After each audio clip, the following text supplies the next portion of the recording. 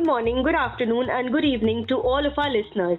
Welcome back to another episode of Flairs and Glairs podcast.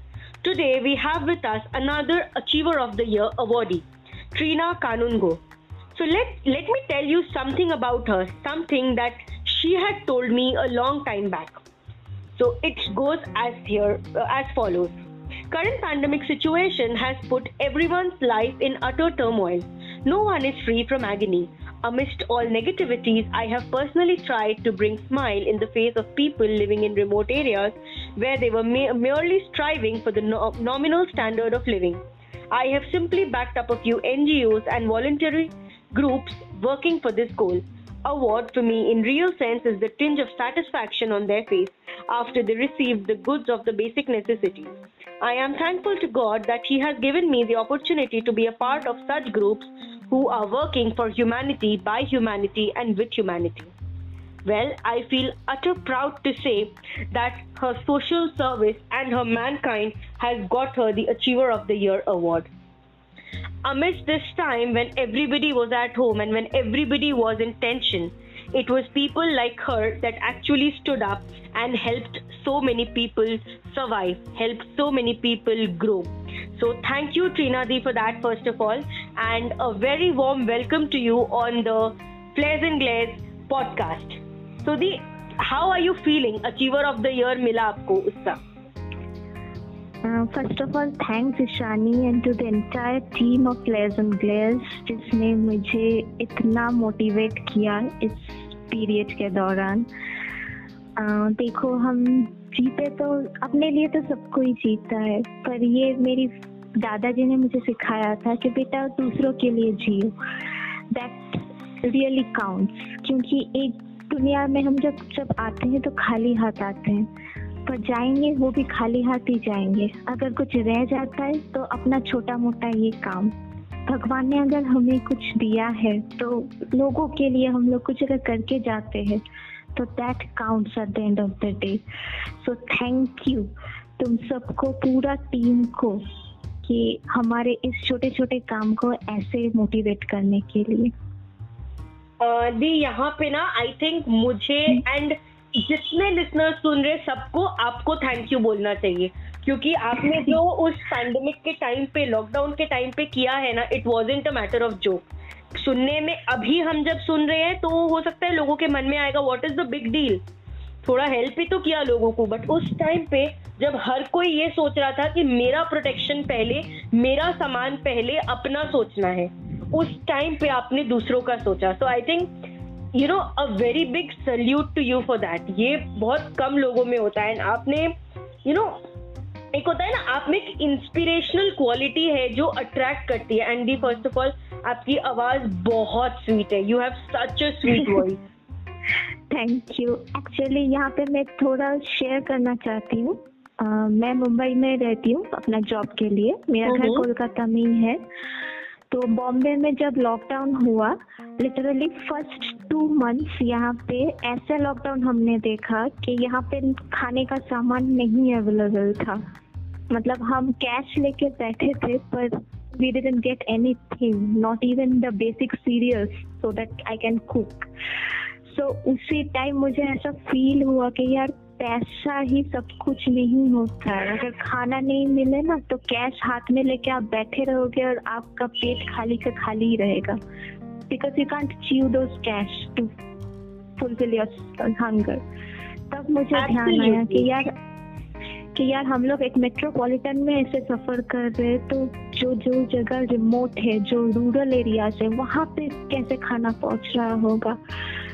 तो इसीलिए since मेरा friend circle थोड़ा बड़ा है, मास्टर्स के टाइम पे I had been in IIT Dhanbad.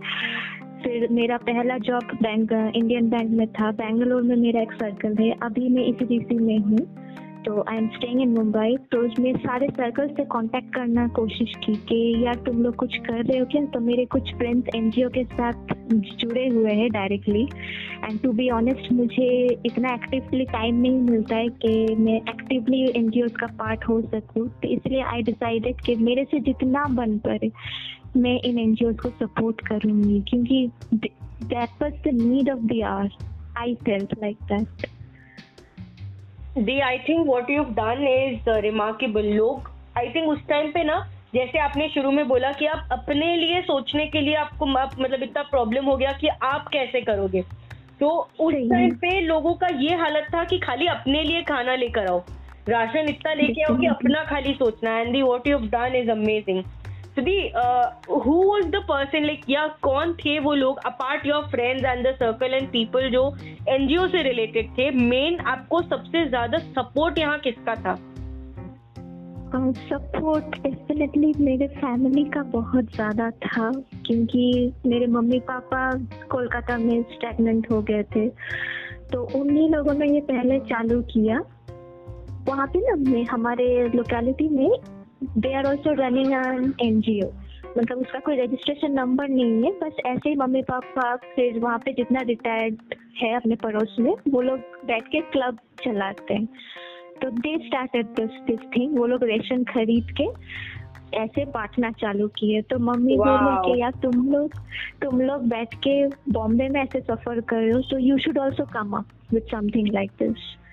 तो तभी से जाके मम्मी पापा जैसे ही बोले तो मेरे दिमाग में आया यार मेरे फ्रेंड्स लोग तो ये काम के साथ जुड़े हुए, तो व्हाई शुड नॉट आई, मुझे मतलब करना चाहिए यार कुछ, क्योंकि सब तक प्रॉब्लम में थे, सब कोई।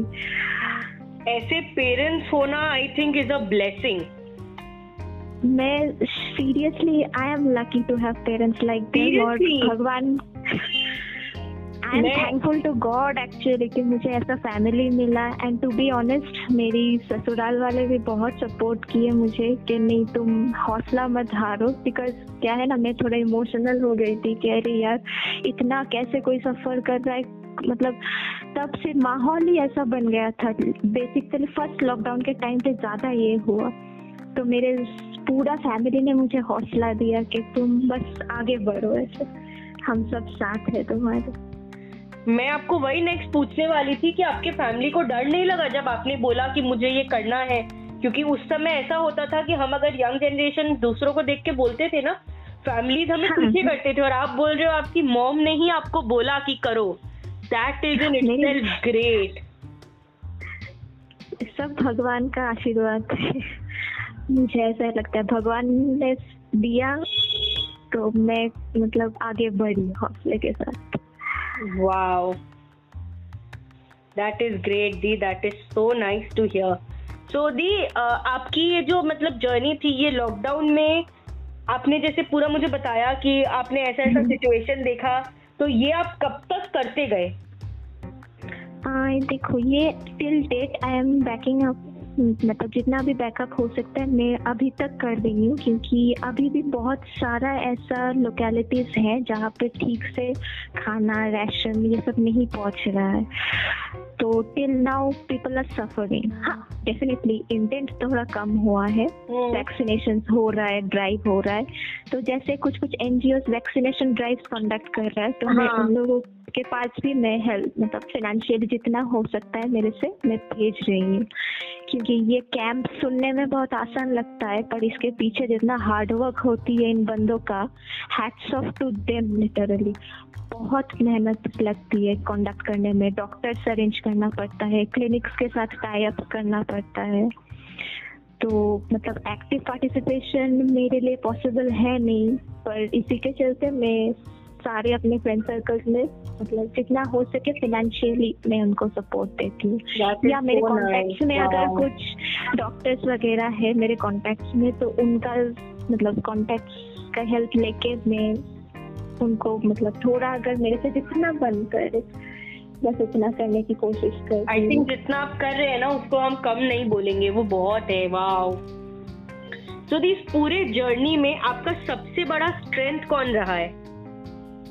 मेरी मम्मी ऑब्वियसली, क्योंकि आज मैं अगर यहाँ पे खड़ी हूँ इस काबिल बनी हूँ तो सिर्फ मेरे मम्मी के चलते। I think parents are our biggest blessings actually. Definitely. And आपका सबसे बड़ा वीकनेस अगर मैं आपसे पूछूं, who is your biggest weakness या what is your biggest weakness? Weakness अगर बोलने जाओ तो एक छोटा सा कहानी, मतलब एक सिचुएशन मुझे बताना पड़ेगा। बिल्कुल। I face during the second lockdown. मेरे हस्बैंड को जब कोविड हुआ तब मुझे एक बहुत बड़ा मतलब शॉक लगा था, क्योंकि जैसे उनके ऑफिस में वर्क फ्रॉम होम चल रहा था पर मुझे पूरा ऑफिस जाना पड़ रहा था।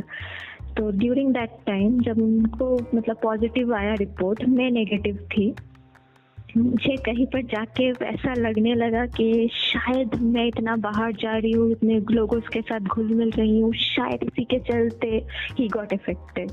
तो तब मैं बहुत कमज़ोर पड़ी थी। तब भी एट दैट पॉइंट मेरी मम्मी और मेरी सासू माँ ने मुझे हौसला दिया दैट नहीं, तुम गलत नहीं हो, ये सिचुएशन सबके साथ हो रहा है, you just keep on fighting. By God's grace, he recovered in within 15 to 16 days. And again I got back to my work और actively फिर से मैंने काम चालू किया। तो इस दौरान मुझे लगा शायद मेरे हस्बैंड ही मेरे वीक पॉइंट है सबसे ज्यादा। हाँ, आई थिंक सबके लाइफ में ऐसा एक इंसान होता है, एंड अगर कोई काउंटर पार्ट हो तो वो बहुत बड़ा एक वीकनेस बन जाता है। बट देन मुझे सबसे आपसे जब से बात कर रही हो ना, मुझे इतना एक प्राउड फीलिंग हो रहा है, इतना एक अच्छा लग रहा है ये सुन के कि हर सिचुएशन में आपकी मॉम आपका साथ नहीं छोड़ रही है। बहुत ज्यादा, मतलब जब ऐसा भी हाल हुआ था, मेरी सासू माँ रो पड़ी थी जब हस्बैंड को पॉजिटिव आया। ऑब्वियस बात है, वो कोलकाता में बैठी है, हम लोग मुंबई में फंसे हुए हैं। तब भी मतलब मेरी मम्मी बोली थी कि सासू माँ रो रही है, दैट्स नेचुरल, पर तुम मत रोना क्योंकि तुम्हें फाइट करना है फॉर मतलब फ्रंट पेज में। अगर तुम रो पड़ोगी, तुम हार जाओगी, तो ये सिचुएशन में तुम्हारे हस्बैंड को संभालने के लिए कोई नहीं है, he is already ill and उनका टेम्परेचर बहुत ज़्यादा हो गया था। तो इसीलिए मतलब मम्मी बहुत बड़ी सपोर्ट रही मेरे लिए। वाओ दी, आपको मैंने आपका बहुत टाइम लिया, बट एक लास्ट क्वेश्चन आपसे पूछना चाहूंगी। Where do you see, एक बहुत क्लीशे क्वेश्चन है जो आप हर इंटरव्यू में सुनेंगे, हर कोई पूछता है, बट ये क्वेश्चन के बिना एक इंटरव्यू मुझे अधूरा लगता है। Where do you see yourself 5 years from now? अगर मैं आपका ये सोशल सर्विस एस्पेक्ट पे स्पेशली बात करूं तो आप क्या सोचते हैं? देखो 5 साल के बाद मुझे लगता है शायद मैं और कॉन्टेक्ट्स अपना बढ़ा पाऊंगी। इनफैक्ट मेरा एक सोच है जो कितना मैंने बहुत सारे फ्रेंड्स के साथ शेयर किया है, so they are thinking upon that. जो अपना ओल्ड एज होम्स है, ओल्ड एज होम्स के साथ जो अपना ऑर्फन होम है, मैं चाहती हूँ ये दोनों यूनिट एक हो जाए, क्योंकि मुझे अच्छा नहीं लगता बच्चे अलग घूम रहे, या एक पॉइंट के बाद old people they are roaming about all alone. ये मेरा भी पॉइंट ऑफ व्यू है कि बच्चे भी अलग रहते हैं एंड ओल्ड पीपल भी अलग रहते हैं, और अगर दोनों एक हो जाए ना तो बच्चों को बड़ों का साथ मिलेगा, बड़ों को बच्चों का साथ मिल जाएगा। बहुत ज्यादा, दोनों साइड का लोनलीनेस बहुत कम हो जाएगा and that will really, that can actually मतलब मैजिक कर सकता है वैसा सिचुएशन। तो मैंने अपने काफी फ्रेंड्स के साथ ये डिस्कस किया है कि यार ऐसा कुछ करो तुम लोग कि एक ही बिल्डिंग में वो ऑर्फन्स को भी रखो और ओल्ड पीपल को भी रखो, ताकि काम भी आसान हो और उन लोगों को भी एक अच्छा माहौल मिले।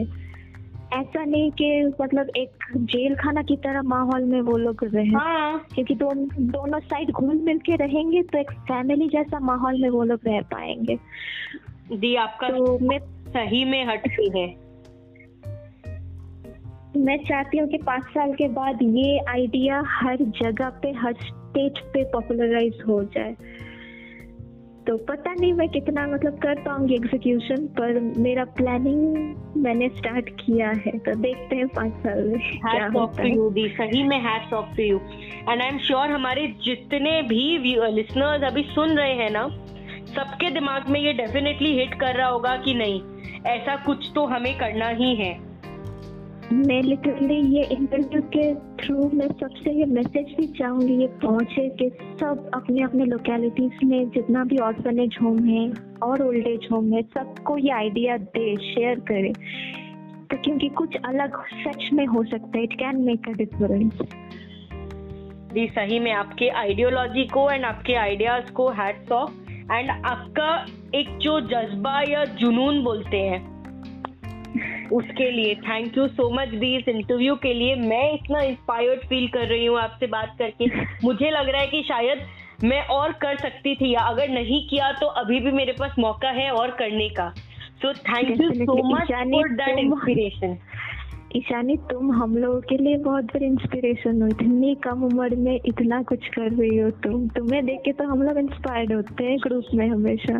अरे दी thank you so much. All the best to you too. Thank you दी, थैंक यू। आप लोग बस हमेशा साथ रहते हो ना, तो कभी लगता नहीं है कि नहीं कुछ नहीं कर पाऊंगी। Definitely. Thank you so much Dee for this interview, and thank you so much our listeners. Stay tuned for more interviews and more contents. We'll be back soon with another episode. Thank you so much Dee. It was beautiful listening to you. Same here.